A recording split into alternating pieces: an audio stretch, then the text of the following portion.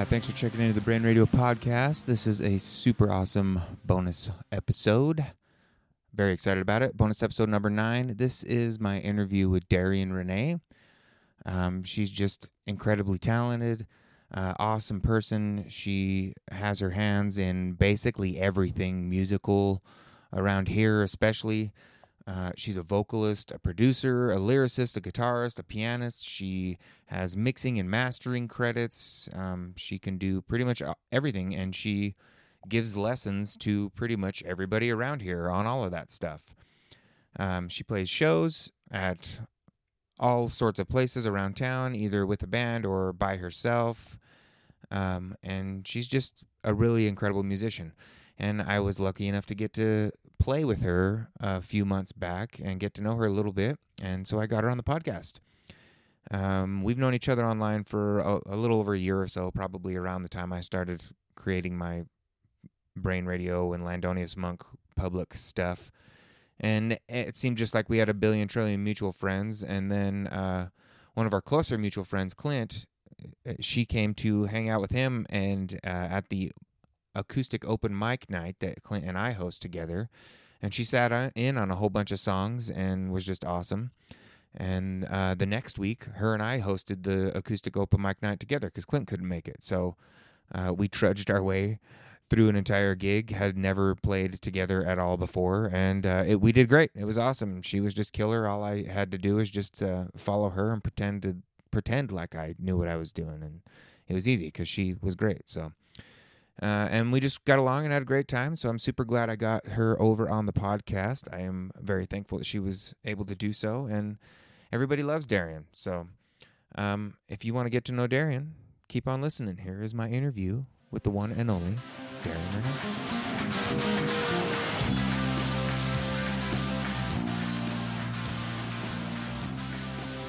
Darian Renee, thank you for being on my podcast. Absolutely. Thank you for having me. Yes, so I'm super honored to have you on my podcast because you're incredibly talented. We met at a open mic through our friend Clint. And it was a little bit weird because we'd never actually met in person. And then all of a sudden, we're playing a gig together for the first time, which was cool and it was awesome. But I want to know, where did you come from and how did you get here? Where did I come from? Yeah. Where did I go? Go back as far as you dare. Okay. Where did I come from? Yeah. Well, I was born in Honolulu, Hawaii. Oh, that's cool. My dad's side of the family had lived there for a few generations, and both my parents got married, went out there, and had me. Cool. And then, for a number of reasons, the whole family ended up moving back to the mainland.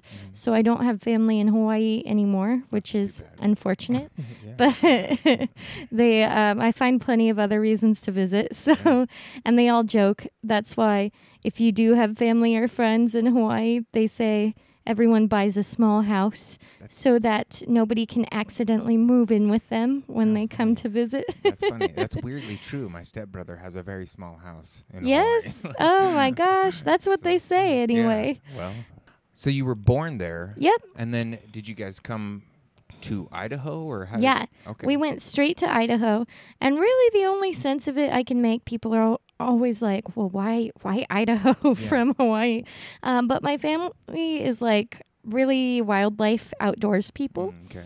And so they spend a lot of time North Shore Hawaii and more of the wilderness and more of nature. And Idaho, as we know, is full of that. Yeah. That's a good place So to go for here that. we are. Moved here when I was young. It was pretty much a culture shock for everybody. Yeah, that's a big difference. And but I grew up here. I went to school here. I went to high school here, and then I traveled around a bunch for music, but I just keep coming back. Something keeps drawing me back. So now I'm based here. Right on. What was your earliest musical memory? So I remember, and I'm really fortunate for this experience because I just knew from a really young age that I wanted to play music. Yeah. It was the sky is blue, the grass is green, and I'm going to make music one day. It was just something I knew I wanted to do. And I remember like watching TV, and like I grew up in the 90s. So like watching like Britney Spears and the boy bands and like pop music, All right. and just being like, oh, I'm going to do that. And that was like my earliest memories, was watching people on TV or like live music at like the county fair and seeing people on stage, and just that's how I knew I wanted to be an artist. Yeah. Because I think there's like a separation between where you watch live music and you're like, oh, they're really good, I appreciate that, and then me being really little and watching it and being like, move over, I'm getting up there. Yeah, you know? Yeah, you got the look at me syndrome. Yeah, I really did. Yeah. I think you kind of have to have that a little bit. Everybody's got a little bit of Artists artists are weird that way, Yeah. because we're like, look at me, and then when people are looking, you're like, why is everybody looking at me? Stop it. I'm just trying to do my thing. I'm a brooding artist here. So like was it like boy bands? Like was it like the vocals that got Oh you, yeah, like and the I dancing, or- loved Britney and Madonna and Okay. Christina Aguilera, and like the powerhouse vocalists. Yeah, they all are. All three of them are. Just Yeah, killers, so. and that was kind of like my introduction Nice. to kind of my love of like really powerful vocals. Was I started with like 90s pop, and then my parents listened to classic rock, so I also heard a lot of like Janis Joplin and like the women of the 80s, and I just fell in love with it. But I didn't know how I was going to make music at that Okay. age, or what I was going to end up doing. And from a young age, I really, like, I knew I needed some kind of education. Okay. Like, my first instrument was piano. And so I started playing by ear, but, like, my family at the time, like, we were like dirt poor. Like, they couldn't afford to put me in lessons. I didn't get into music lessons for a really long time.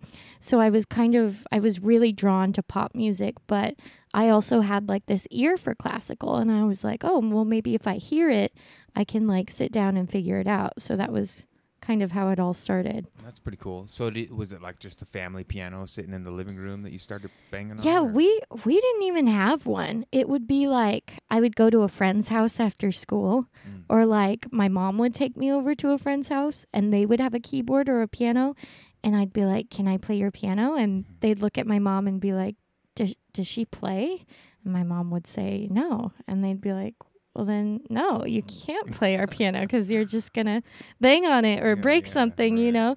So I actually just like molded over for a really long time. Like, when I can sit down at that piano, what am I going to play? Yeah. you What just am I needed gonna an do? outlet. You needed someone to let you bang Yeah, around on it. Yeah. And so finally, I think I snuck over to one while my mom was in the other room, and I started playing, and I hear her friend go, "Oh, can you like go shut off the radio?" So my mom comes in and she's like, "Oh, that's not the radio. That's my kid playing the piano." So you just had it like And built in. You're just like something. Yeah. I was ready for it. Yeah, you I'd been were. waiting. That's funny. So after that, they let me touch the piano. That's good. Well, what was your first on stage musical experience? Like, what was the first time you went up and did it in front of people? Well, I did musical theater as a young kid, nice. and that Alright. was probably my introduction. That was my introduction to like professional performing. Right. And that wasn't as scary, I'll say, because like you're on stage with a bunch of other people, and it's like you rehearse and you Yeah. know your lines and you know your entrances. But then probably when I was in my first gigging band when I was 12. Okay. And it was with a bunch of other 12-year-olds, and it was pretty cute. But if I told you who else was in it, like there's still people who play around here Oh, to this really? day. Oh, now what? And now we are you all- have to tell me. Now I need to know. And we're all like 12 years old, and our guitarist's dad is our band manager. Oh, wow. And they had a practice room with a PA in their house, and we'd go to their house twice a week, and then we'd gig on the weekends. That's and awesome. that was the first time where I kind of felt like, oh, it's just me singing. And Yeah. it's like, if I forget the words or if I mess up, like it affects the whole show. Right. Like, oh crap. We're not just playing along to records here Right. anymore. So one thing that I'm always really curious about with like everybody that creates their own music is where do you feel like that need to create comes from? Like seems like you've had it your whole Yeah. life. Like, where do you think that comes It's from? really strange. I don't know. But I would start out pretty much mostly in the mornings, like right when I woke up as a kid, and at night, like before bed, I would have these spiral notebooks and I would just write songs. It wasn't poetry. It was just song lyrics. And I was writing like standard pop structure, like verse, chorus. And I have notebooks full of them from when I was little, and I would write these songs. And I knew that was just what I wanted to do, and I didn't question it. And it was almost like, to this day, I'd probably call it like, and not to be like new agey, but like a spiritual thing, to where I just felt like it was an outlet for me, and I needed to use it as my expression. Yeah, like you're a conduit for something else or something like that. I think a lot of people feel that way. That's how the best stuff happens anyway. It just kind of comes out and you're just hopefully there to receive it. Yes.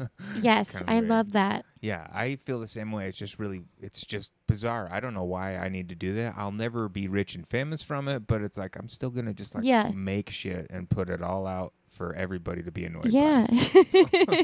It's like breathing, like just second nature. You got to do it. Beatles or Stones? Oh, shoot. I know, it's a hard one. Oh, man, that is a hard one. I'm partial to the Beatles because, my knowledge of the Beatles is more in depth than my Stones knowledge. Like, I geek out over the Beatles and just their contributions to rock music and the music industry as a whole. Right. Like, they were the first band to do a lot of things first. Yeah. But, the Stones, arguably, you could say the same thing. They're still going. But too, I which know. is bizarre. Amazing. Yeah. Everyone wants a career like that, to be. I don't know. It's a little bit, actually, it's a little bit sad, but when you see them now, you're still like, holy shit, these guys still rock. They still got They're it. like 98 years old, and they still rock. Mick Jagger's in way better shape than I am. Right. Like, they're That's doing the okay. dream, Yeah, I that think. is the dream. Who wouldn't want that? I think you're right, though. I think musically, the Beatles have contributed more. I feel that way. I'm actually not a big Stones fan. I don't really know why that's a question, but that is the It's big a question. It's a huge question. I'm always just interested with which way people go on that one. And then another one I always like to ask is, what's been playing on your brain radio? Oh my gosh. What are you listening to so the most much. these days? I listen to like a lot of, I guess you would say, modern alternative rock, alternative pop. Okay, give me an idea of what kind of stuff that is. Grace Potter and the Nocturnals. Heard of them? I don't know. Shaky Graves. I've heard of them too. I think I've heard of them through you, actually. Probably. Yeah. I'm a big Shaky Graves fan. Oh, he's like a singer-songwriter, kind of folksy Yes. stuff. Okay. Coulter Wall, Sean James, and it is like folksy rock singer-songwriter. Yeah, so I that's what guess. you're digging on mostly these days? Yes. What did you listen to on the way over here? Ooh, What were I can tell belting you. Out in your car? I actually listened to a podcast Oh, okay. on the way over. Share. I'm a Yes. podcast junkie. My very favorite podcast of all time is called And the Writer Is, Okay. hosted by Ross Golan, who's just a fantastic, successful songwriter. But he's got that series, And the Writer Is, where he interviews other successful songwriters, just of all genres, and just has a conversation with them about how they tick and why they wrote what they wrote and how it came to be. So I love that because that's very relevant breaking to me. down the creative process. Yes. Let's see. What else did I listen to on my way here? I listened to Paul Simon. Nice. I got his little black book right behind you. Oh, right there. no Every way. song he's got right there. Oh, I love that. Yep.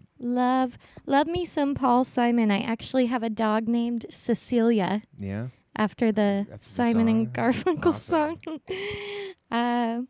And she comes when you sing the song to her too. Yeah, that's Oh, cute. Cecilia. And she comes running. It's great.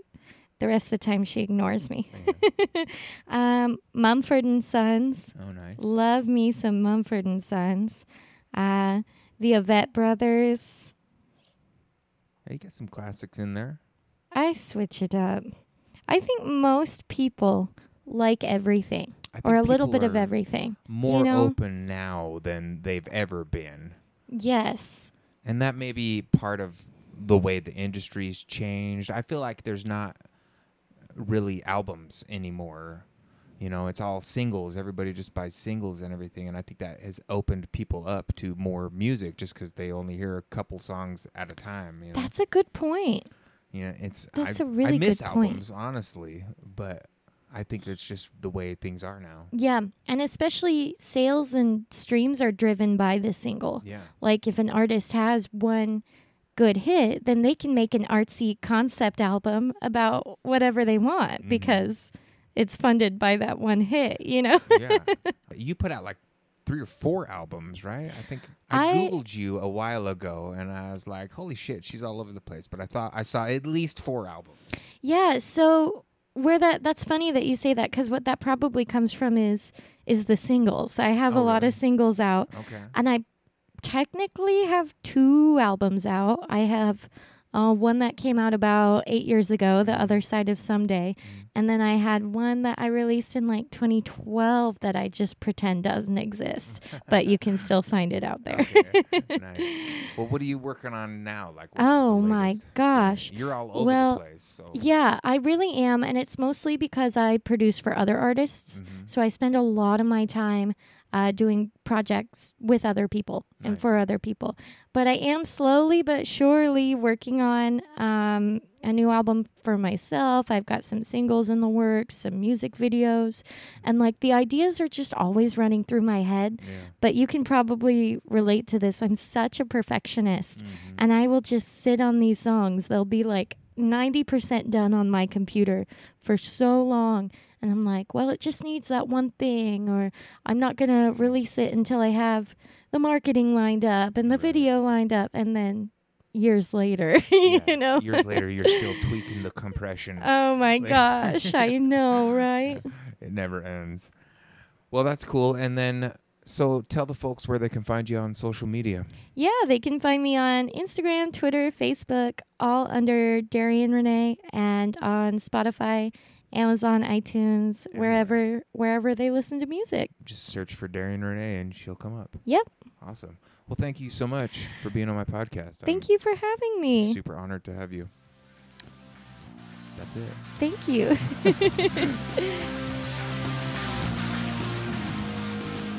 Well, it's pretty easy to hear who the professional is in that interview there. It's not the guy who can barely hold the microphone up to his mouth that's asking the questions that you can barely hear. It's the person with the big, clear voice that is the professional there, obviously. So there you go. But that's my interview with Darian Renee. Sorry that I can't hold the mic up to my face correctly, but it is what it is. I'm glad I at least got her on there. You can hear her talking and answering her great questions. She was great. We ended up hanging out for quite a while after that and talking about all sorts of shit. I actually wish I would have just kept the mics on and going after that. Would have been cool. So maybe we'll get her in for another one at some other time. And as is customary, every episode gets a song. And I picked one of Darian's songs to throw on the end of here. And this is a really pretty song called Honestly. So here you go. This is Honestly by Darian Renee.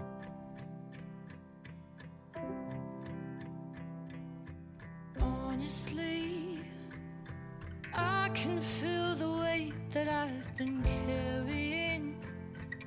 I thought you were the one, but I was marrying the moonlight, the bright skies, and let your voice break all of my ties.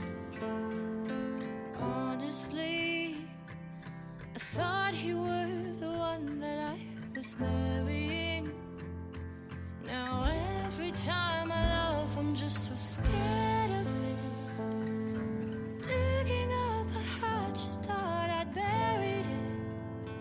With my dreams on the sidelines, I let your voice tears break all of my ties.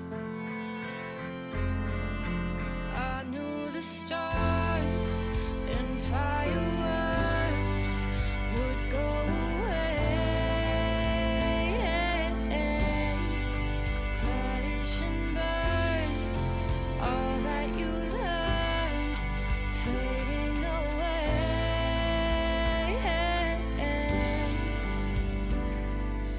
Honestly, I can feel the weight that I've been carrying. Closer to the closure, now it's clear to see. Now it's clear to see I'm not responsible for who you chose to be.